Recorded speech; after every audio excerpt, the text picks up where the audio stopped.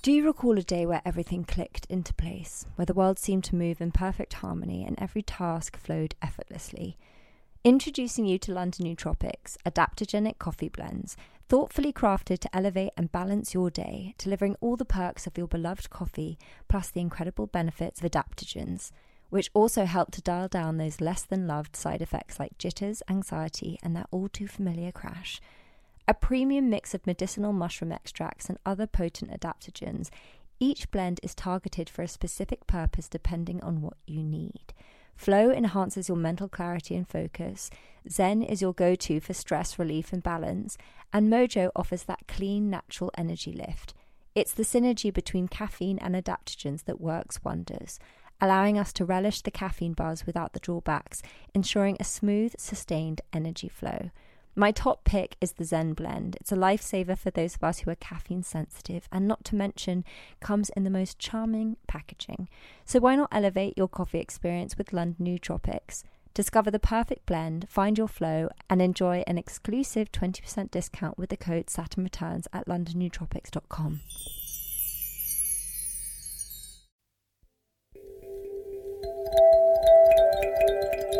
Hello everyone and welcome to Saturn Returns with me, Kagi Dunlop. This is a podcast that aims to bring clarity during transitional times where there can be confusion and doubt. Pausing this for a moment because I've got something exciting to share. Today's episode is brought to you by London Nootropics, the masters of crafting adaptogenic coffee blends that don't just taste heavenly, but they also boost your energy the right way. Now we all love that zesty kick from caffeine. It snaps us awake by outsmarting those sleepy adenosine receptors in our brain. But here's the kicker. Caffeine can hike up our cortisol, giving us the jitters or anxiety, particularly if you're like me and caffeine sensitive. But that's where the magic of adaptogen steps in. These natural heroes level out our cortisol, smoothing the energy boost from caffeine without the downsides. Plus, while caffeine tends to rush in and fade away, leaving you crashing, adaptogens extend that energy, keeping you vibrant without reaching for another cup. So if you want to find your most productive self with lion's mane and rhodiola in their flow blend, Cordyceps in Mojo is known to increase our aerobic capacity, oxygen flow, and boost ATP, so it's perfect before a run or workout or when you're feeling fatigued. So if you're intrigued and you want to dive deeper into their blend secrets and discover which adaptogens sync with you, try visiting their website. And because you're part of the Saturn Returns family, enjoy a special 20% off at London Nootropics adaptogenic coffee with the code SaturnReturns. Enjoy!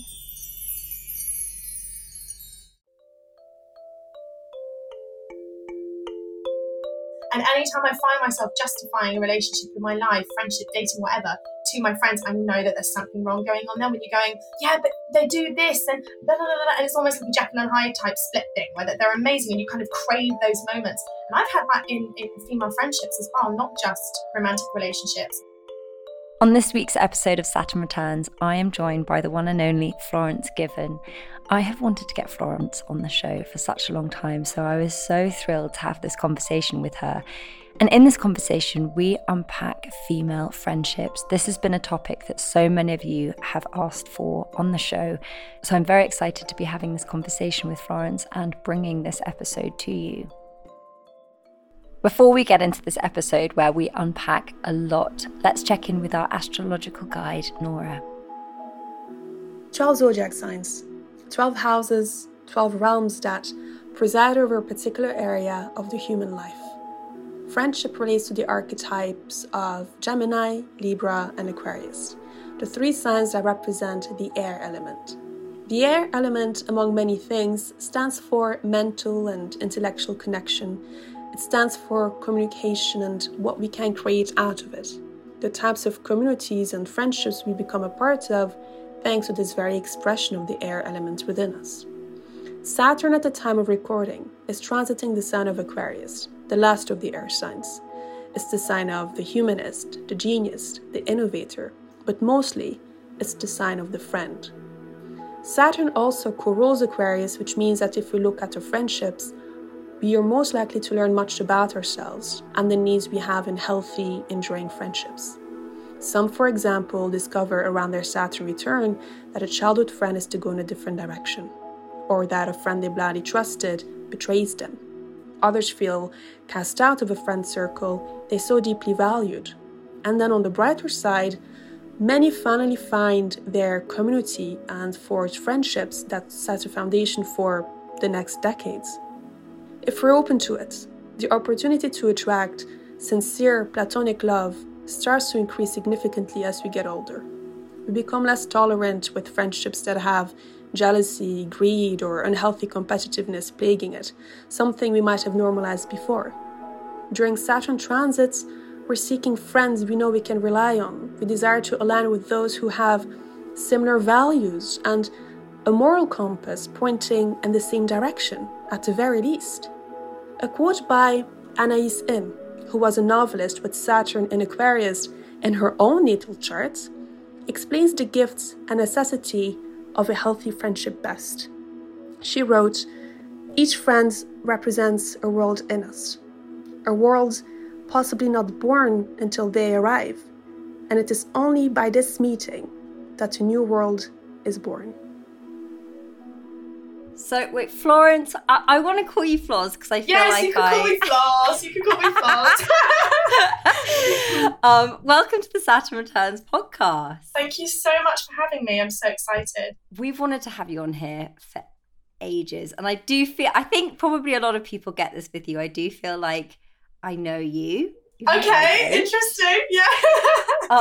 But then obviously, like, you know, perceptions of how people are then like sometimes very different in reality. So I'm super excited to have this conversation. The place where I wanted to begin, if you're like happy to go there, because obviously you're still very, very young, you've achieved a huge amount, but I would like to ask you about what your experience was like at school. The reason I bring it up is because I think friendship groups, and especially like women's friendships, are a big theme that people talk about, and that I get a lot of questions about with my community. And it's something I've heard you speak about. And also you have so much autonomy and like authority in who you are. But of course, like our friendships and our relationships in our younger life, like play a huge part in shaping who we are, or, you know, perhaps we rebel against them.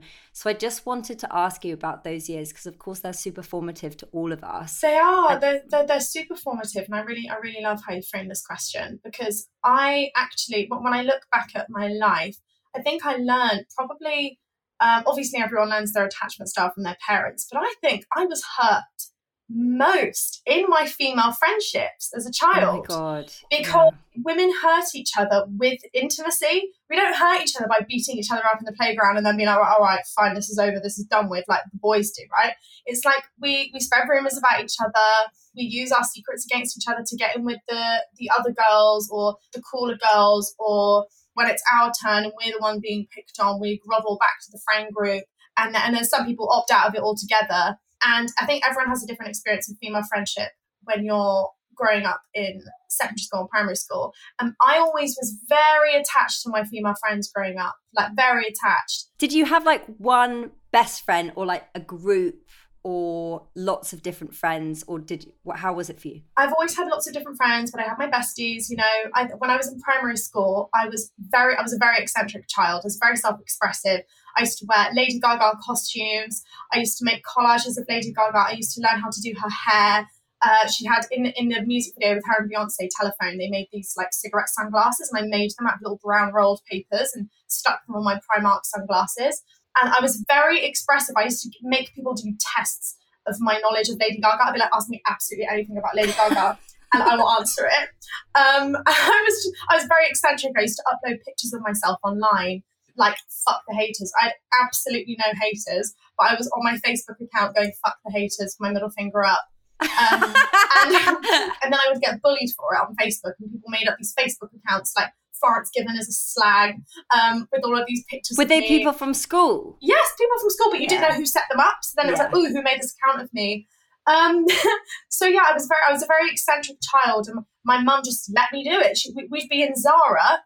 I'd be shopping with my mum in Zara, like holding her hand. And then all of a sudden I'd just break out into some kind of break dance in the middle of the room in my little punk skirt tutu with my friend at the time. And my mum just kind of like, my mum was never embarrassed of me, which I think has helped me keep that flame, the flame that I still have today, to even go online and be silly and do talking videos and dance in my knickers. I think you have this gorgeous creative flame inside of you, and I think everyone has it, and it's either bashed out of you or it's preserved and loved by those around you. And I think I thank my mum greatly for never shaming me for who I was, even if she didn't think it was, cool or whatever. She always just kind of, let Floss do her own thing. I think the shame crept in with my peers. So it wasn't until I moved to secondary school that I decided to fit in. Brené Brown talks about the distinction between fitting in and belonging. And fitting in is the sense of molding yourself to be the same as people in a group, to have a sense of... It's a false sense of belonging. It is a false sense of belonging, exactly. But when you're authentic, you'll actually tend to find that maybe there aren't people around you who resonate or relate to that. And then it just actually takes a lot longer to form those connections. Long story short, I went to high school. I was so annoying. I was in the first year, I was like, going around to everyone, hi, my name's Floss, I'm obsessed with Twilight. And then this self-awareness of boys and girls and what everyone thinks of me started to kick in. And it was very obvious to me that there was a hierarchy in school forming. And it's survival instinct. So I just completely dumbed down everything that I was about. It wasn't a conscious decision at all. I was doing what I thought you had to do to be popular and be liked. And I think that's one of the biggest currencies. But when you're a young girl especially, you're like, I need to be liked. And it's only exacerbated now on social media. That's why I've written all about this in Girl Crush, and I've started every chapter with Eartha's following and likability, because I want people to see how it literally impacts her mood when she wakes up in the morning. If she's lost followers, she's having a shit day. And every single thing that you go through in high school, I cannot imagine having TikTok in high school now. So anyway, I was friends with this group of girls in school. And then I was an absolute little shit in school for the first few years when I started being friends with them, not paying attention in class, just completely dumbing myself down, just being a little shit, basically. And then my parents had an intervention with my teachers, like parents' evening. And they were like, Floss is so bright, but she's not applying herself, and we don't know why. We think something needs to happen because she's sat at the back of class, she's not behaving, she's just not applying herself, but we see these little sparks in her, and it's like it's wanting to get out, but she's not letting it. And my parents were like, Floss, you need to buckle down, you need to focus on your grades. And so I started to sit in the front of class, right? I was like saying to my mates, I've got to sit in the front of class forever. Then I actually started to apply myself, and I really enjoyed it. I love working. I love getting results. I love doing tests. I love exams. I loved all of it. And my grades went from D grades to A grades for my GCSE. And then once I started to sit at the front of the class in school and actually want more for myself, that's when I lost all the friends, because it was almost like a cult. It was like anyone who breaks the rules of the cult is exiled from the cult, and you'll have rumors spread around about you, so you're completely isolated and no one else can be friends with you. And that was the punishment. I confided in a friend about a secret, a very personal secret, something I was going through, and then it got spread like wildfire around the school as social currency because she wanted to be friends with the popular girls, right? And I remember experiencing such shame. After that, I had no option to crawl back to them because I'd been kicked out. And I was on my own for a bit. I made friends in some other classes, but that's when I fucking found myself. And I developed anxiety going into school because of the girls and what they would say. And even a look from them would, girls are so mean. And I'm not entirely a victim. I've definitely been mean to girls in school. And then when you experience it on yourself, and it's everyone in school is not allowed to talk to you because they've heard this rumor about you and you're really gross. It's so shameful. You feel it in your body. But I completely rejected that shame. So I Googled, like I was having heart palpitations and I didn't know what it was. I didn't want to tell my mum because I thought it was embarrassing. And I Googled racing heart, short of breath, whatever. And it was like, you have anxiety. And then I went to Waterstones to buy a book on mindfulness because it said one of the techniques to soothe it is to be more mindful and to do breathing exercises. So I was 14 years old and I bought this book on mindfulness, and that book changed my life. It said in the book, do one thing that scares you. And I loved the sun. I still love the sun. I'm an absolute sun worshipper. And I went and laid in the middle of this field where everyone from my school would go. It was like a park near the school, and to be seen on your own laying in the middle of a field was just so embarrassing and cringy. But it's what I wanted to do. So I went over to the field, I laid in the middle of it, listened to an entire album of what I was listening to, and I just felt so in love with myself. I was like, oh my God, that was so embarrassing at first, But now I feel amazing. I feel confident. I feel courageous. And then I started to include those little acts of courage in my everyday life, which I think Gloria Steinem actually has a quote about doing one outrageous act a day. And an outrageous act to someone else might be something as scary as asking someone for the time. Everyone has a different version of what's scary and what isn't. And to me, that was being seen as alone. And that's what I talk a lot about in Women Don't Owe You Pretty even, is having courage to be single. And I think that we're so encouraged, women in particular, to just couple up with literally anyone rather than be alone, that we settle for these really toxic and unhealthy relationships. And it's just something I'm so passionate about. I'm so passionate about showing women the alternatives. I just love any reason to bring women together. And I love doing it with my Instagram, doing it with my events. And it's actually healing for me because of what I've been through before. Well, I was going to say, it sounds very healing for you because, you know, there was that sort of exile that you experienced. And you touched on so many amazing things. Firstly, that thing that your parents always encouraged you to be who you were and your fullest expression is amazing, because I think a lot of people don't get that, and that's not so necessarily a parent's fault. It's just they're living through their own limitations or how they've made themselves smaller, and in turn they're projecting that onto their children. But then secondly, this piece around belonging and fitting in, which is so present in school and in this very hierarchical way. But then as we get older, we still, like, there's still this presence of it. And even though on one hand, women can create amazing communities for each other of support, and we talk about things and we can be emotional support systems to each other, equally we can tear each other down. And that part around school and like what you experienced and that sort of exile you went through, I think is going to resonate with so many people. And also for you to have that awareness. Did you say you were 14 when you had got that book? Yeah. And you took yourself off at 14 and you were like, fuck this, I'm going to lie on the field on my own, which is incredible. Because I don't think sometimes people go their whole lives without ever doing that one courageous thing. But then, you know, you're saying that now sort of your part of your mission is bringing women together and actually creating community. So did that stem from that feeling of isolation and exile? I wouldn't say, I think anyone who goes into any type of work that's people focused doesn't know why they do it until they have hindsight. So I didn't do it going, I'm doing this because of my experience in high school, or I'm doing this because I don't want to be that person. I want to be the antidote to this. It wasn't a conscious decision. I think you just go full steam ahead, and then only later I'm going, oh, obviously, duh. Like, you know, it's like then you connect the dots, and I'm looking back at everything and I'm like, God, it just makes so much sense. Even my complete obsession with women, I didn't know I was queer, you know? Like, I didn't know that was why. And then in hindsight, you look back and I'm like, oh my gosh, there's all of the dots. I used to, like, it's the classic queer coming out story of only looking back and seeing how obvious it was.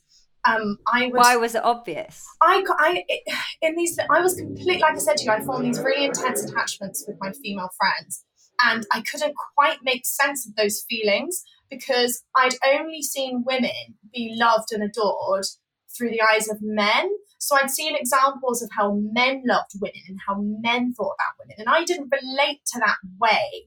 It was this inexplainable feeling, and no one else had it or was talking about it, at least. And also the image, the stereotypical image that we have of lesbians is butch and masculine, and I just wasn't butch and masculine. And I was like, well, then that's just all of these feelings is obviously I'm just obsessed with my friends, and I just think these women are beautiful in the media, and I just, you know, maybe want to kiss them, and oh God, what does that mean? And yeah, so I didn't really know. But then, yeah, it was like, I remember I have this really vivid memory of crying to my mum in Asda, and like holding her hand as a child going, Mom, I don't want to be a lesbian. Because I was thinking but it would mean you'd have to conform to the stereotypes. Yeah, no, I just didn't know because I was having these thoughts. Right. And you were scared about it. Yes, yeah, I inherently knew that being gay wasn't safe, and that it wasn't like something that people in society liked. It was all this internalized homophobia that I had. I was like literally 5 years old in Asda, just crying. And I think, like you said, the way that we're brought up and view often ourselves and like the way women are viewed through the male gaze is like very overly sexualized. So when you had this sort of adoration for women, at what point did it become sexual, if you don't mind me asking? Because it sounds like it was more like you just adored them. No, so you it was like, you know, the more I came into myself, it was like, absolutely, I wanted to have sex with girls and kiss girls. But I also wanted to care for them and love for them in ways that I'd never heard men speak about. Like, I was like, oh yeah, I want her to fuck me, but I also want to braid her hair before she goes to bed, you know? And I was like, what the fuck is that? Like, what is this? Oh, that's just love. That's just what you want to do.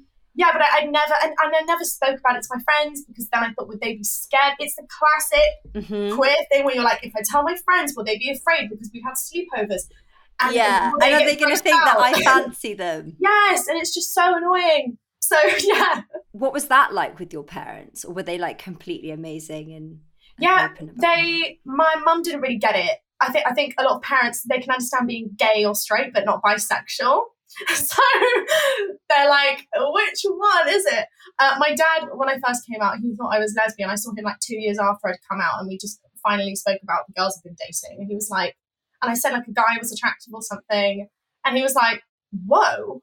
He was like, do you like men again? I was like, I'm bisexual, Dad. But yeah, they're totally supportive of me. And yeah, I feel very lucky to have that. And then when it came to your friendship groups, because it sounds like you went through a big shift, especially moving to London. Yeah.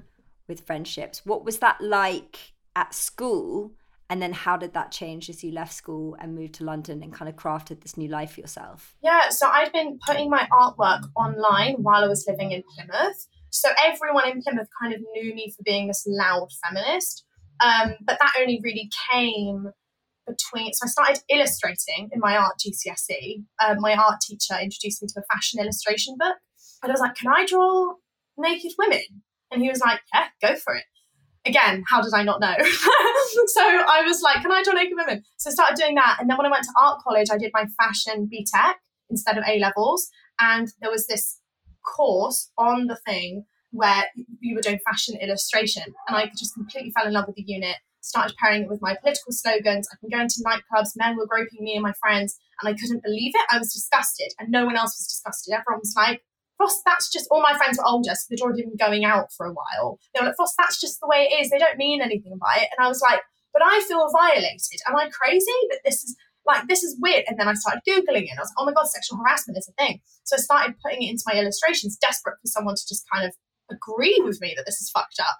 Started putting them on Instagram, and then they started getting shared. I did some exhibitions in London. So then everyone in Plymouth, suddenly, everyone knew what my deal was, that I was this woman. I'd go into the smoking area and I'd have girls telling me all about their sexual and rape trauma at like 18, 19 years old. And it was a lot, and I didn't know what to do, because I'm not going to tell this woman, excuse me, this is inappropriate, when she's crying to me about this. Oh God, it was so much. And I had absolutely no boundaries then. I didn't know what I was doing. So you were talking with all these people and like holding space for them whilst they were going like through the stuff. Yeah, and also I was young at the same time. I was just talking about what's right and what's wrong. I didn't know really what was going on. I knew I had a way with being able to give people advice and making women feel heard and seen and comforted, and without really saying much at all, just listening to them. Anyway, then I came to London, to London College of Fashion, which I did styling. And then alongside that, I also worked a full-time job as a waitress in Chelsea in The Botanist. And I used to get really good tips there. But all the men were really, just like, I just hated it. I was like, I'm this massive feminist, and then I go to be a waitress where these men are flirting with me for tips, and it was just so shit. And I was like, I hate this. And then I was also doing full-time uni work and doing my illustrations. And then eventually I was like, something has got to give. And I dropped out of uni, gave my illustration work my full-time, and then I wasn't really friends with anyone at this point, because you asked me about friendships and the transition. That's what I was going to. So in Plymouth, I did have some good girlfriends, some people from my art college who were lovely and amazing. Not really friends with those people anymore, but just outgrown, and lives have gone separate ways and stuff. And then when I came to London, I didn't really have to come out to anyone, because it was just no one thought, oh, Floss is straight. It's weird in London. It's almost like if you're in these kind of scenes, no one thinks you're straight. At least that's been my experience anyway, which is amazing. especially as someone who's feminine and bisexual, as people usually assume the opposite. But I was going into all of these spaces and, you know, talking about being an ally of queer people, and people are like, this girl is a very passionate ally. And then I didn't really have to come out. I came out privately to a few people, but yeah, and then I made friends through posting my stuff online. I met amazing women at these events. Some of my friends I've met from dating apps. We've gone on a date and it's not worked out, whatever. Yes, and I have the most amazing core group of friends now who are so incredible and just joyful. That's what I look for in friends. People who are critical thinkers and joyful. I find it very hard to be around miserable people. And I don't mean people who are having a hard life. I don't mean people who have insecurities. My friends have all of them. I have all of them. I have so many insecurities. And there are ways that you can handle insecurities that don't make everyone around you suffer with them. And me and my friends, we're all very responsible for the energy that we bring to a room. And I just love them so fucking much. I love people who bring joy to other people's lives. And that is the bare minimum for friendship or dating with me. Well, it sounds like a big thing for you is accountability. Yeah. But it's funny because accountability sounds like such a mean word now, I think. We've seen it so much. Not really. No, not to you. That's good. To me, I think when I hear the word accountability, it almost has these connotations of rigorous self-reflection to the point that it's like painful. And I want, do you know what I mean? It almost sounds quite not a very relaxing state to be in if you're accountable. But actually, it is easy. But I've seen people almost criticize themselves for absolutely every single thing that they do because they want to be accountable for everything, you know? So accountability itself isn't a bad thing, but people can use it to just completely berate themselves. Yeah. So taken to the extreme, and then when it's self-berating, it's also another form of sort of playing the victim, really, in sort of the narrative of your own life. But you're kind of saying that you're accountable for it. But actually, it's like a sort of joyful accountability, I guess, is what you're saying. It's like take ownership over the part you play in things, but show up and be mindful of the energy you're bringing to the table. Yeah. To bring it back to school for a second, because you mentioned before about how women have broken your heart and how women have the capacity to break each other's heart and betray each other in just a friendship capacity. Because the reason I bring it up is it only came to my awareness quite recently, because I think when I think about trust or my inability to trust sometimes, I if that's in relationship, I'll sort of pin that back to like men and the relationships I've had with them, but I rarely gave any consideration to the female friendships that, of course, at that age when we're younger, are just as profound and just as intimate.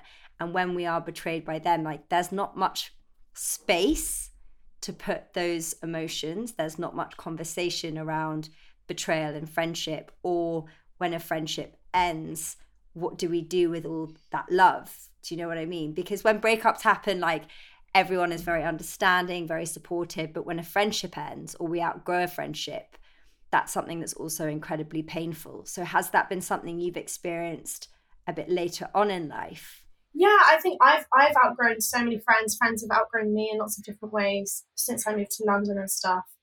Yeah, I think what's interesting as well is that, you know, you said you can make the split between who you date and who you're friends with, whereas I date women, and so that kind of that wounding from women early on will impact my dating life because I'm dating women, so it's harder for me to make that split.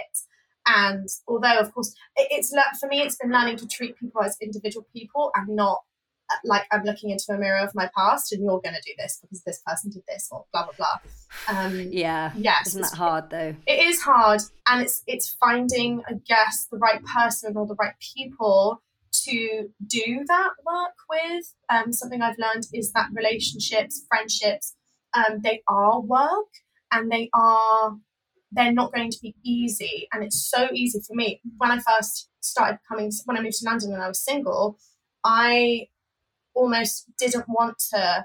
I worked so hard on becoming independent and learning to be okay on my own that I've now realized that actually there's no such thing as being too independent. However, you can only heal relationship wounds in a relationship.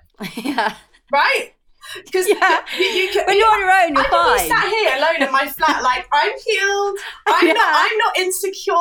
I'm not jealous when blah, blah, blah, blah, blah. And it's because I have no one to be jealous about in that situation, you know? Yeah. Or when it comes to attachment styles and all of this kind of stuff, you can think that you're so good, fine and dandy, but it's because you've not been in a relationship for so long. And then all of that stuff kind of comes up when you start dating again. Me and my friends talk about it a lot.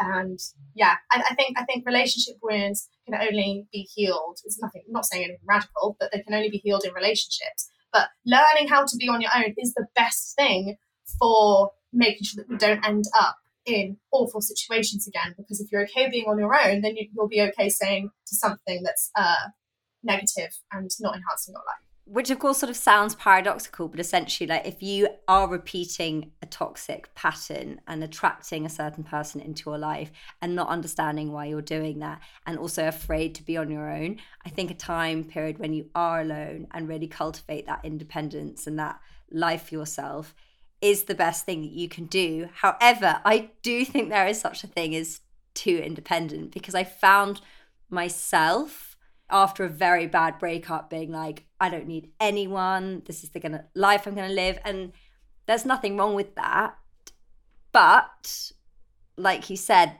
the healing that's required often only comes when we're relating to another. And so we can think we're healed and have it all figured out, and then someone comes along and it's like a mirror to all those parts we cannot see on our own. Yeah. And then it kind of brings you around this like new stage. And I truly believe people come into your life so they can bring you that opportunity to heal. Because you said you don't think you can be too independent. What do you mean by that?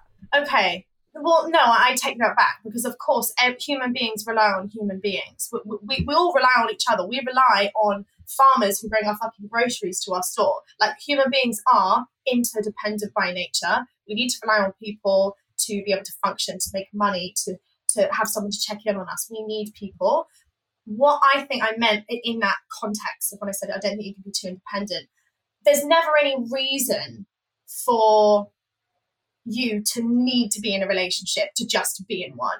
And I think it depends what your default is. And I think for a lot of women, particularly my audience anyway, because of what I talk about and what I've spoken about with relationship abuse and all this kind of stuff, is that if your default is I must be in a relationship, then I don't think shift that. You have to shift it. Yeah. Yeah. And I think if you've been I agree with that completely. Yeah, if you've been muting and suppressing your gut feeling for so long, then it's almost like you need swinging the complete opposite direction just to get back to the healthy medium of like, I like people and I like alone time. So that's what I did anyway. Like you said, when you were single after being, not in a nice relationship, to say the least, for a while, then you can go in the complete opposite direction of like overcorrection, which I think a lot of people do with anything. As soon as you learn a new piece of information about something, you overcorrect it, and then eventually you come back to the medium. Totally. And also it allows you to better discern for yourself who is actually right for you and in alignment, versus coming from that place of neediness because you don't feel complete without being in a relationship. Because your community, because I'm a bit older than you, so a question and thing that I get more than anything is women panicking about being single at 27, 28, 29, 30, into their 30s. And I, fortunately, a bit like you, my parents have never put any pressure on me. They've never said, oh, when are you going to settle down and have kids? But I would be lying if I said that I was immune from the pressures from society and from just random people that feel that they can ask me these kind of things. And I sense that from my community, they struggle with that as well. So from your experience and the people that follow you and look up to you and ask you questions, what have you noticed about like what they have to say or how they feel about that particular piece? Yeah, that's interesting. There's definitely... there is the pressure to be with someone, even more on old women who are older than me, because there are literal like societal stakes. And we place this importance on women with marriage, with having children, with our time running out as though we're like on some kind of shelf and we're the last one chosen and we're so fucking undesirable. So there are higher stakes, societally imposed stakes pressed on women the older you get. And women who are my age-ish, I get messages from all kinds of women. I did a book signing the other day, and there was a few women in their 40s who said that they'd read my book and that they'd been single for the first time. So I don't want to generalize my audience, but women my age, the kind of issues that women my age come to me with is their first relationships. So they're having their first relationships and they've been with this person, and it's usually a man in a case of someone not treating them very well. It's usually a man, not always, but it usually is, where they say, but we've been together for so long and he's my childhood sweetheart and he does this, but then other times he does this. And what a lot of women do is we wrestle with these two versions of men in our heads, or any kind of abusive person, even with female friendship. It doesn't matter. You go around kind of justifying the relationship to everyone. And anytime I find myself justifying a relationship in my life, friendship, dating, whatever, to my friends, I know that there's something wrong going on there. When you're going, yeah, but they do this, and sometimes they're like this, and it's like, blah, blah, blah, blah, and it's almost like a Jekyll and Hyde type split thing, where they're amazing, and you kind of crave those moments. And I've had that in female friendships as well, not just romantic relationships. And I think, to go back to your point about female friendships or just friendships in general, and them being really heartbreaking, it is really interesting, and we don't talk about it because a friendship breakup it's not as spoken about, because you can have multiple friends, whereas like with a partner, generally speaking, most people are monogamous. So they're like, you can clearly cut off a relationship, where it's a lot harder to cut off a friend because it seems a lot harsher, because technically you could just kind of keep them around in your life and not reach out for a little bit or whatever. So to actually text someone and end a friendship, it feels different to ending a romantic relationship, because typically people usually just have one. But do you think that that's a good idea for people to do that if they feel that a friendship is no longer sort of serving them, or it's toxic, that they should actually cut it off in that kind of way? Yeah, I think it is a good thing to do, depending on the context. Everything requires context. So is this someone who has been wearing you down? Is this someone who's been wearing down your insecurities? They're an old friend. It's always the old friends. It's always the friends you've had around for a while. And perhaps you've made some new friends who reflect this newer version of you. And then you've got this old friend who's reflecting this old version of you. And you're like, how am I still maintaining and accepting this when I would never accept this from my new friends? That's the thing that comes up a lot for me with people messaging me. They're like, I've made these new friends and I've got this friend and she's this and she's that, but I don't know why I tolerate it with her but no one else. And it's like this bond that's just not healthy. Well, it's a bit like family. Yes. You know, it's like, it's that history we hold with someone because it's rich in experience. We like have a lot of value around it, even if that person's behaving out of integrity and actually pulling us down or making us smaller, especially if we've changed a lot. Like you said, if we found a new group, if we found a new calling, we found something that's like lighting us up and we're going in that direction, but the other friend feels like they're being left behind. So they're kind of wanting to call us back into the version that we used to be. And how this can manifest for a lot of people is within the behavior they do in that friendship circle. So if like they were partying a lot, like taking loads of drugs, and then there's something like, this isn't what I want to do, this isn't who I want to be, but they find themselves kind of slipping back in, because it again goes back to that thing of like belonging, doesn't it? Like feeling like that need to belong even in a situation that is no longer serving us, that's like actually harming us. And something that I've noticed recently is like, I've always wanted to control how people perceive me, or that was something I struggled with when I was younger. And of course, then like the more you sort of put yourself out there in the public, that perception kind of gets warped. It kind of has a life of its own. And I'm sure that this is something you've experienced. And so it becomes, you can no longer micromanage it. But how people in the past that may have been your friends and knew you at a certain point in your life, how they may still perceive you as you were then, even if you developed into a new person. And there's like a friction and a pain in that, because you have to kind of let it go and know that you can't change how someone's going to view you, and they might just be viewing you that way because it makes them feel better about themselves. Yeah, not to mention now that everyone's evolution is public.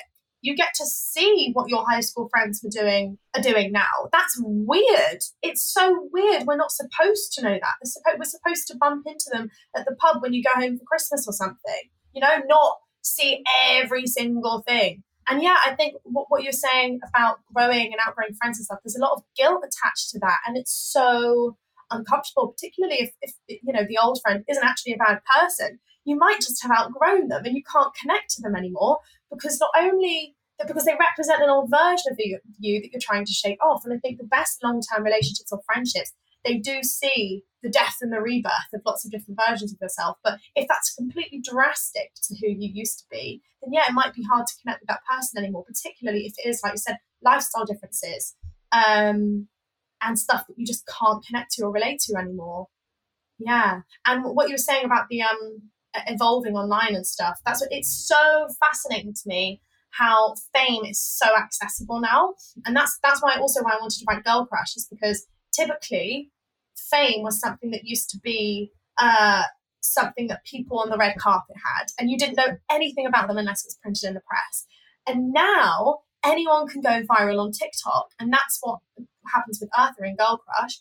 Is she goes viral on a platform called Wonderland when she's drunk, and then the next morning she's being hailed with abuse and then extreme praise, and it's this really confusing cocktail that you receive on social media of feedback, because so many people are experiencing. You don't need to have 2 million followers to experience this now. It's like a drug high addiction that people are having to social media online. And I wanted to kind of create this dystopian, but actually not that far off from where we are, universe where we can look into it. And I made the town fictional and the social media app fictional because it's easier, I feel, for people to talk and listen about themes when they're fictional, and you can project yourself into them as well. I know you do keep some things as sacred, but you have also talked quite openly about relationships in your life that you've like felt possessed narcissistic behavior and stuff like that. So it's something that gets, I think, a lot of airtime, and people use that term a lot. Like, what has been your experience of that, and how do you define it after having those conversations on the show and stuff? I've experienced what I now realise through years of research, years of reading books, and years of watching Dr. Ravani's YouTube videos. She's the world's leading expert on narcissism. And I now realise I've experienced it many times. And it's, funnily enough, for exactly the reason you just said before about, you said you understand that people do bad things because they're hurting. And while that is true, it's having that belief at the forefront of my mind that has constantly excused the bad actions of other people and have had me keeping my arms open to them. And while relationship abuse is never your fault, there needs to be acknowledged that there's a pattern forming. For me, at least, I needed to acknowledge that there was a pattern forming of my own kindness, which is a beautiful thing, actually working against me. And there's a quote around social media about empathy is incredible, but empathy without boundaries is self-harm. And that is essentially what had happened to me, is that I was such a proud, nice woman, and I prided myself on that identity, that even the idea, and again, that's society programmed, but it is my responsibility to change it. No one else is coming to save me. And I think that the really shitty thing to learn was that I had chosen these people, and that doesn't mean it was my fault, but there was something in me that wanted to win over their approval, and you know, of course, that game of approval seeking is created by the narcissist with the love bombing and the affection, and then the immediate withdrawal of it. So you literally have addictive symptoms where you need it back, and they're the only person who can supply you this drug. They're the only person who can give you, and then they give it back to you, and then you're so happy, and then they do the bad thing again. And this is kind of the cycle that you get trapped in. And the more that these acts of abuse occur, the more you become tied to a person. And I think it takes women on average 7 times to leave an abusive relationship. 7 attempts. That's the average go at it. And it's something I'll never stop talking about in my life. Relations. There's so many things I care about changing in the world, and unfortunately can't talk about all of them. So I choose to focus on relationships, because I think that's where, for me at least, it's the most interesting topic, because it involves people. And I have learned over the years to develop boundaries and be okay with being seen as a rude person. And you're never being rude. You're just... There's this book that I've recently just finished called The Gift of Fear by Gavin de Becker. I don't know if you've read it. Mm-mm. No? Okay. No. I recommend this book to every single woman on the planet, every single queer person. Oh my God. So the whole thing teaches you how to listen to your intuition. And it's basically about personal safety and how your gut is never wrong. And how the worst thing that can happen if you make a misjudgment about someone, let's say someone on the street is offering you a hand and you say, no, thank you. And they go, oh, come on, you're being a bit too proud. You're one of those feminists, let me help your bags. No, thank you, I said no. You walk on. The worst thing that you have done is made a rude impression on a stranger. At best, it has saved your life because this person was trying to kidnap you. And this was something in the book that taught me, one of the chapter titles or something is Politeness Gets Women Killed.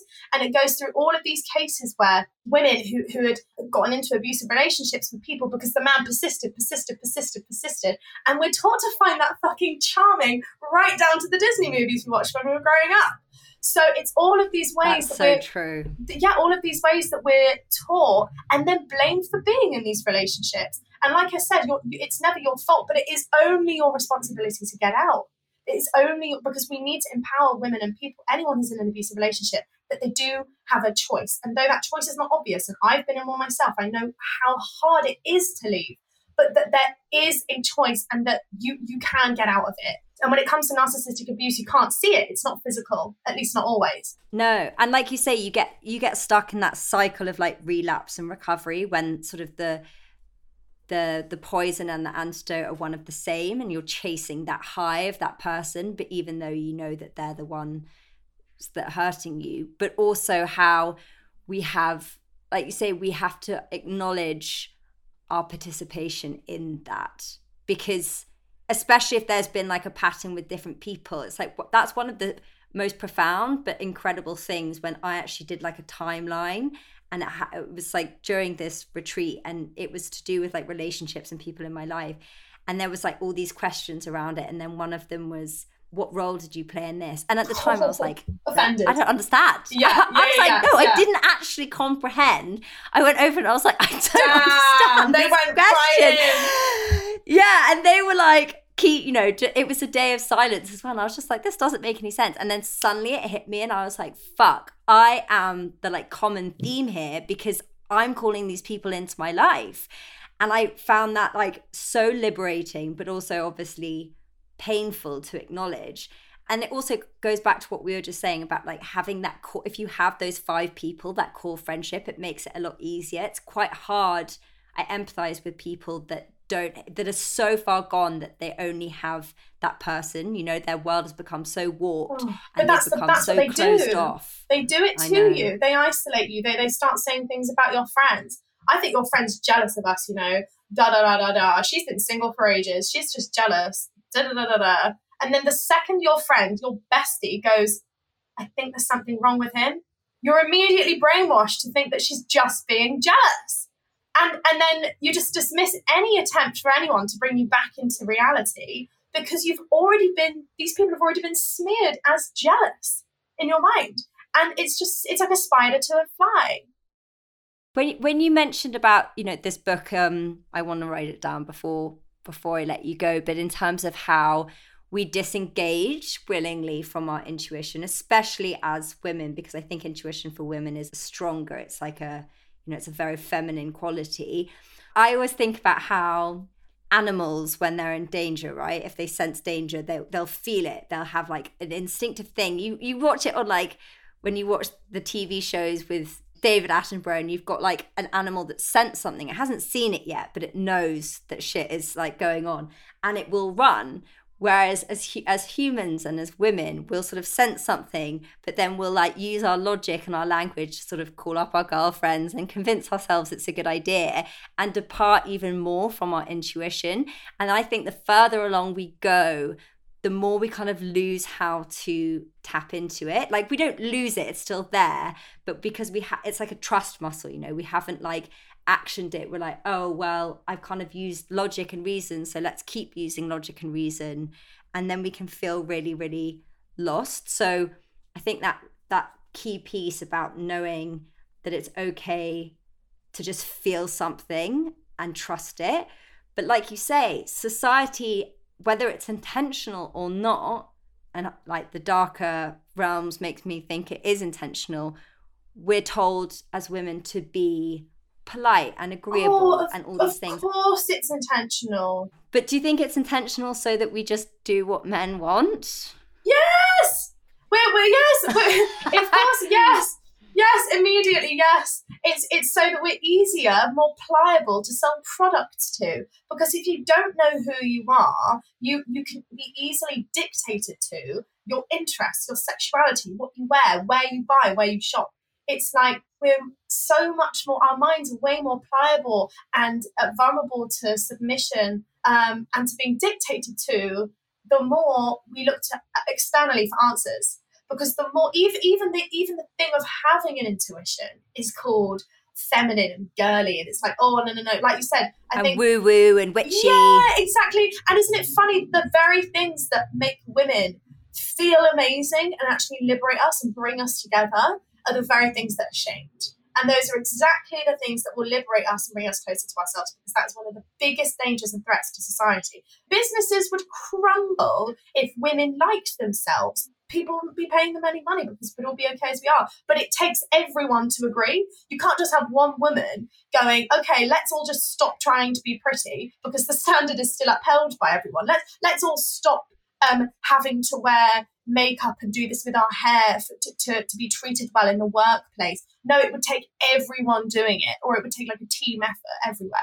And there's the thing of acknowledging that shit is fucked up and women should not be judged by their bodies, and then also accepting that there is a reality in which that is still being upheld, because that is still the way it is. And it's making that's the system we're living in. Yes, yeah. And I think we are definitely the best book I've ever read about this entire thing we're talking about is The Beauty Myth by Naomi Wolf, about how women are controlled and manipulated to spend their money. When I was saying about all of the things that women are shamed for, so sex, food, all of this stuff, we are allowed to enjoy it, but not too much. And anything that we enjoy too much is greedy. So if you enjoy sex too much, you're a slut. If you enjoy food too much, you're a greedy and large woman and you're taking up too much space. And all it does is teach women that we're not allowed to enjoy living.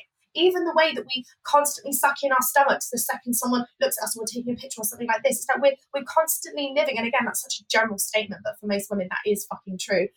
Even like rolling over in your stomach and having a hookup when someone puts their hand on your stomach is like the worst nightmare for a lot of women.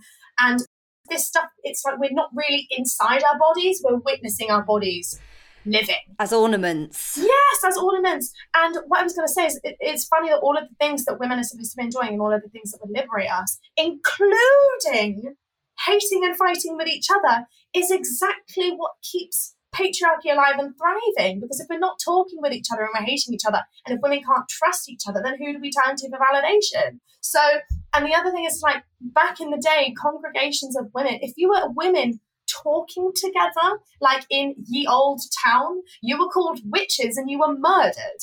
Like that's how dangerous women communicating was, is because any kind of ceremony or anything. There was a woman called Bridget Bishop. She was one of the first witches to be killed at the Salem trials, and she wore red clothes and had lovely sex with a lot of people, and she was murdered for being a quote-unquote slag. And that's what we killed women for. You were punished for showing anything that showed that you enjoyed the very things that men are allowed to enjoy. And so it is very intentional, the way that we're made to feel. And it's just so, you only need to look at the fact that all the things that would actually liberate women from giving a fuck what men think and realizing and waking up to the fact that they're running this whole game are the things that we're shamed to not enjoy. And like you said, it's like we can only have a little bit of it, but not too much. And so it's like this sort of narrowing of what we're allowed to experience and express. Because I was having a bit of a like rant with myself the other day, and the sort of frustrations, and it wasn't even a poem, it was just like a stream of consciousness, and it was, the top of it was the rules for being a woman. And it went on to say like all the things that we're taught, which is sort of be thin, fit into the ever-changing standards of beauty that are always evolving and never achievable. And then sort of, don't be too loud, exist in a man's world, like don't be too masculine, be feminine, like be sexual but for a man, don't be too slutty, don't be too prudish, and it's like all these things that are constantly around. And then it's like, oh, have a baby, but like don't let your body change, don't be depressed if your body changes, and like all these things. And especially because I'm 33, so many women that I think there's this view that when you reach 30 that it narrows even more, and I think that again is intentional, because I feel like you know yourself amazingly, but most people take till they're about 30 to finally kind of come into their power, and then it's like, oh no, the window's gone. You can't do any of these things. Nothing infuriates me more than the scam that we're supposed to be afraid of getting older. Like, I don't know how I have this mindset, and maybe it's because I am young and I've not yet experienced the absolute wrath of people telling me, when the fuck are you going to have a baby? When are you going to get married yet? I've not had that yet. So maybe I'll change my mind in a few years, yeah? But I have this perspective on aging where I am genuinely so excited because I can't wait to become wiser. I can't wait to become more refined. That's always been my perspective on aging. But I know that that's not what we're supposed to think. We're supposed to be afraid of it. And yet the older you get, it's like there's something that's societally disgusting about a woman who finally knows herself. It's like we want to keep these women in this infantilized, prepubescent state, and that's what men are supposed to be attracted to, older men. And it's just so fucked up that we're taught to view women as less attractive the more she knows herself. It's just so weird. It's like, so you want a woman who doesn't know what she wants so you can dictate it to her. Okay. Yeah, exactly. And I was thinking about it in a sort of, when you think about women in the music industry, how that's, you know, they want them super, super young, and then it's past a certain point, like they're not interested. And that's because they're malleable and moldable when they're young. Yeah. You know? It's so messed up. Because you talk a lot about internalized misogyny, what does that mean to you, and how does that sort of manifest for like a lot of people in a day-to-day way that they might not recognize? Okay, so internalized misogyny can be thinking that you're not like the other girls, putting women down. And I don't think there's ever any reason to put a woman down. I just don't, that there's no reason. And anytime those thoughts arise in my head, I do not say them out loud, and I evaluate what's actually behind them. And it's usually jealousy.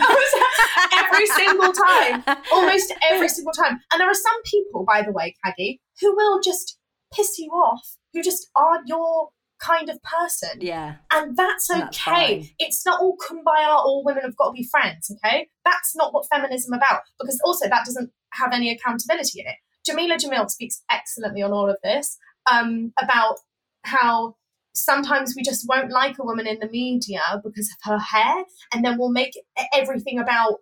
So women can do amazing and brilliant things, and we'll be like, oh, but when she was 5 years old, she did this thing on the playground. Or is that men are not held to the same public scrutiny as women, and it doesn't matter what kind of field you're in. Women, Jamila speaks about this excellently, where she says that we want to know every single detail of a woman in her public life, in her past. But with men, if a man does a bad thing, or we just don't like him, we just kind of ignore him. But with women, we want to dissect and pick apart. Almost, and women do it to each other. It's not just men. Women do it to each other. Even when you think about gossip magazines, they're women buy them. Like, it's all a distraction. It's all a distraction. And the more that we kind of fuel all of this stuff, which I believe is all internalized misogyny, it's called the crabs in a bucket syndrome. I don't know if you've heard of it. For anyone else, crabs in a bucket syndrome is where when crabs are caught at sea, and this is real, and they get in a bucket, they can all help each other escape the bucket and get back into sea.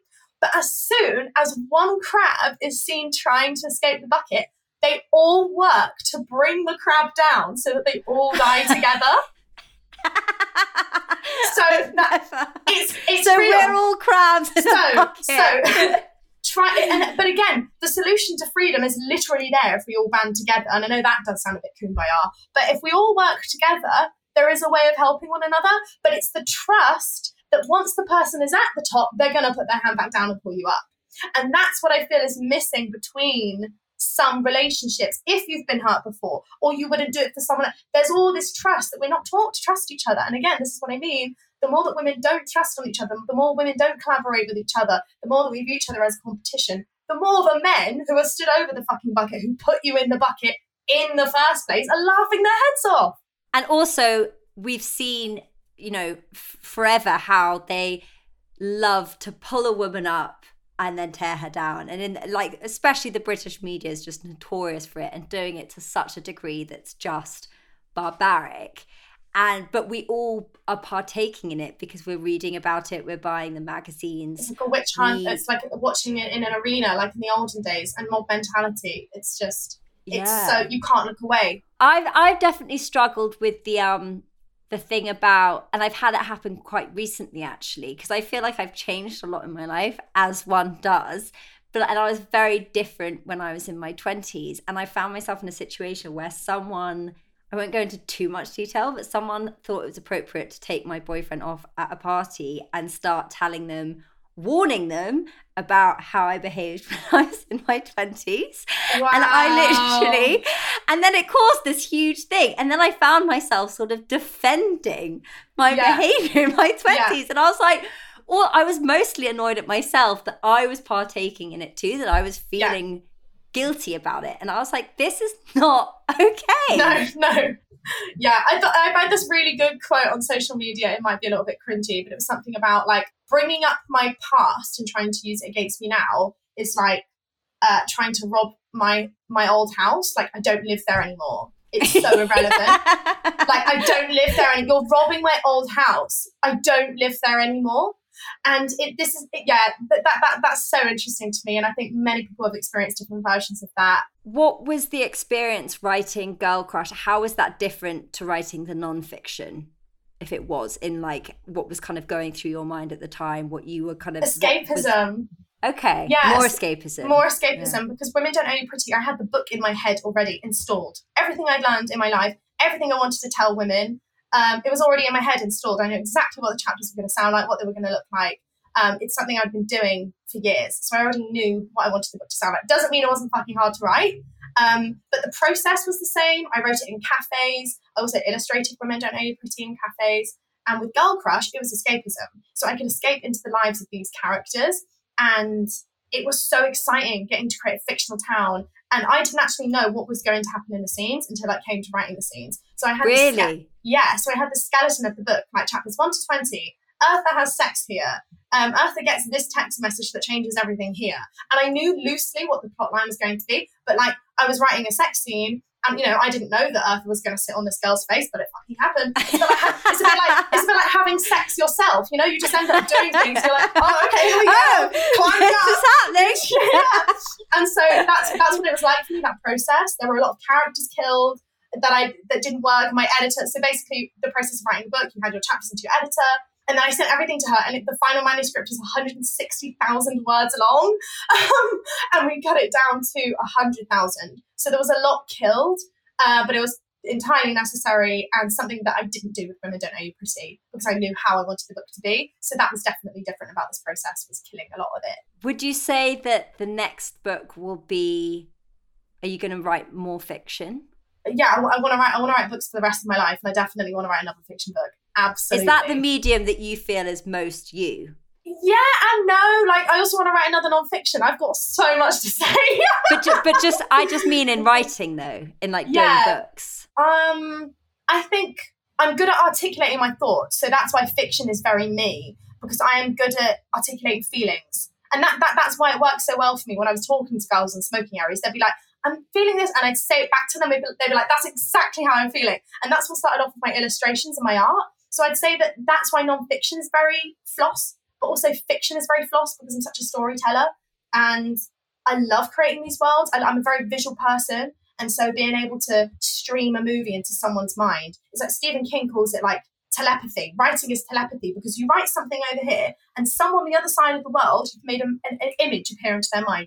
That is crazy and amazing, and I think it's magical. That is magical. Isn't it? It is. And amazing that you can touch and impact people in that kind of way, and for them to have such a full experience whilst they're reading it as well. And a different experience for everyone. So with everything we've talked about, obviously a super important thing here, and you've mentioned it a number of times, is boundaries. Now, boundaries are easy enough to kind of fathom, to intellectualize. Most people know what they are. We could even explain what they are if people don't understand. But if you are a sort of people pleaser and you live in the world that we live in, where women are often made to feel like they have to be nice and polite and all these things, how do you go about actioning these boundaries and actually setting them? What was that process like for you? Text messages. So texting people first. So start with the people you trust. For me, it was a process of, so if I'm with a friend now who asks me, Floss, have you got time? I'm like, babes, I'm knackered and I really can't be bothered to do that. Can we reschedule? Can we do it another time? Before, that might have even been frightening for me to do. I've gone, yeah, sure. Let me check my calendar, babe. Like, I know we said we'd do it. Yeah, I'm really busy this week, but I'll make it work. I promise. Blah, blah, blah, blah. And then I'm going to go to the lunch, resentful, absolutely resentful, a bit pissed off. And it's not my friend's fault. Whose fault is it? Fucking mine, because I should have said no.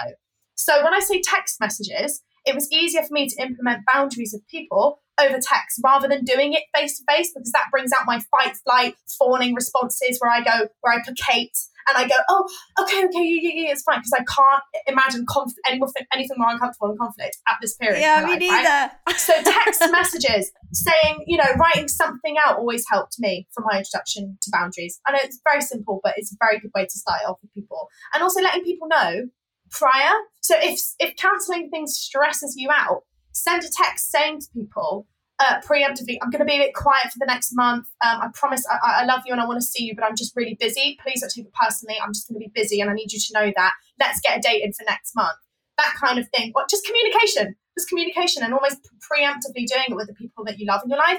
Because you've got to remember, if you're just starting to implement boundaries into your life, people will be a bit resistant to it at first. If the pattern has been in your dynamic that you are a doormat to be walked over and that Floss never says no, so, oh, look at you, blah, blah, blah. Fucking get used to it, because this is what's going to happen around here. And then there will be an adjustment period, and hopefully those people just adjust to it. And there will be a bit of a period where you might need to remind someone, I don't want to do FaceTimes like that, like randomly anymore. Actually, can you text me before you FaceTime? And they might override that boundary again and forget. And then you just have to remind them a couple of times and hopefully the new pattern builds. But setting patterns in friendships is a part of life, and you're going to have much better friendships because of it. Mm-hmm. That's really good advice. I tend to go for the sort of head in sand approach because... avoiding conflict. And then it makes everything so much worse. Oh, it does. Just send them a text. Okay, that's useful. And then the other thing, because I think this is something that people will deeply relate to, is this sort of navigating friendships and cultivating friendships. And I think what you said about if we can have like 5 people that we really trust, that are our sort of like inner circle, our tribe, that we know that we can go to and they will like tell us how it is, even if it's what we don't, something we don't want to hear. How would you advise people to go about cultivating that in their life if they are in that in-between phase? Yeah, so like I said, when I moved to London, I didn't have many friends at all. Like I had one friend that I saw from Plymouth. I was mostly busying myself with work to the point where I wasn't social at all at uni. So I have been in that position where I've not really had many friends. And it's trial and error. And friendships, I don't think it always has to be, it takes years to make incredible friends. But in terms of trusting people is a process. And I think with women, often we can hotwire a connection in the girls' bathroom just because we dislike the same fucking person or because we like her outfit, and then instantly it's besties. And that is so beautiful. Not bitching about others' part. That's a false connection. But, when we bond over shared interests or something initially, personally anyway, I've been very inclined to just give women my trust just because they're women. But it actually takes months and months and months of pattern building to find out who's a friend and who's a social friend, and who's someone that you go for drinks with, and who's a person that's going to bring you stuff when you're poorly or on your period. And there's all these different types of friendships that we have, and you should have different categories for friendships. And I'm not saying write a fucking list about, oh, this person deserves this and this person doesn't deserve this access. It's like a mental thing of sifting out those people, and kind of over the time as you grow, as you shift and expand things, it's like things are going to shake off, and it's just nature. Over time, when you have these people, when you find these people either by frequenting a regular cafe or going to a local gig every weekend or something, all of these things that happen, you will find your people eventually. And over the years, time will tell if they're a real friend or if they're not a real friend. But time will tell, and trusting people is a process. And if you're not comfortable with doing something, if you feel a little twinge in your gut and you think, I probably shouldn't say that, don't say it, hold it back. You don't want to have the vulnerability hangover the next day. Trust is something that needs to be earned over time, but also please remain open to new relationships and friendships, because that is the other thing that you can do, is being too scared to trust someone, which I've had personal experience with. Beautiful. Well, Floss, thank you so much. It's been such a joy to speak to you. I've enjoyed this as well. And if there's anything else you want to add for our listeners, otherwise, it's been such a pleasure talking to you. We've covered quite a lot of ground. Yeah, we've covered quite a lot. And it would be sick if you checked out my new book, Girl Crush, which just published last week. And also my podcast, my own podcast, exactly. Thank you so much for listening to this episode of Saturn Returns, and I hope you enjoyed it. If you would like to pre-order the Saturn Returns book, it is now available. Or if you would like to come and see us at the live show in January, I would love to see you there, and you can find ticket links in the show notes. Thank you so much for listening, and remember, you are not alone. Goodbye.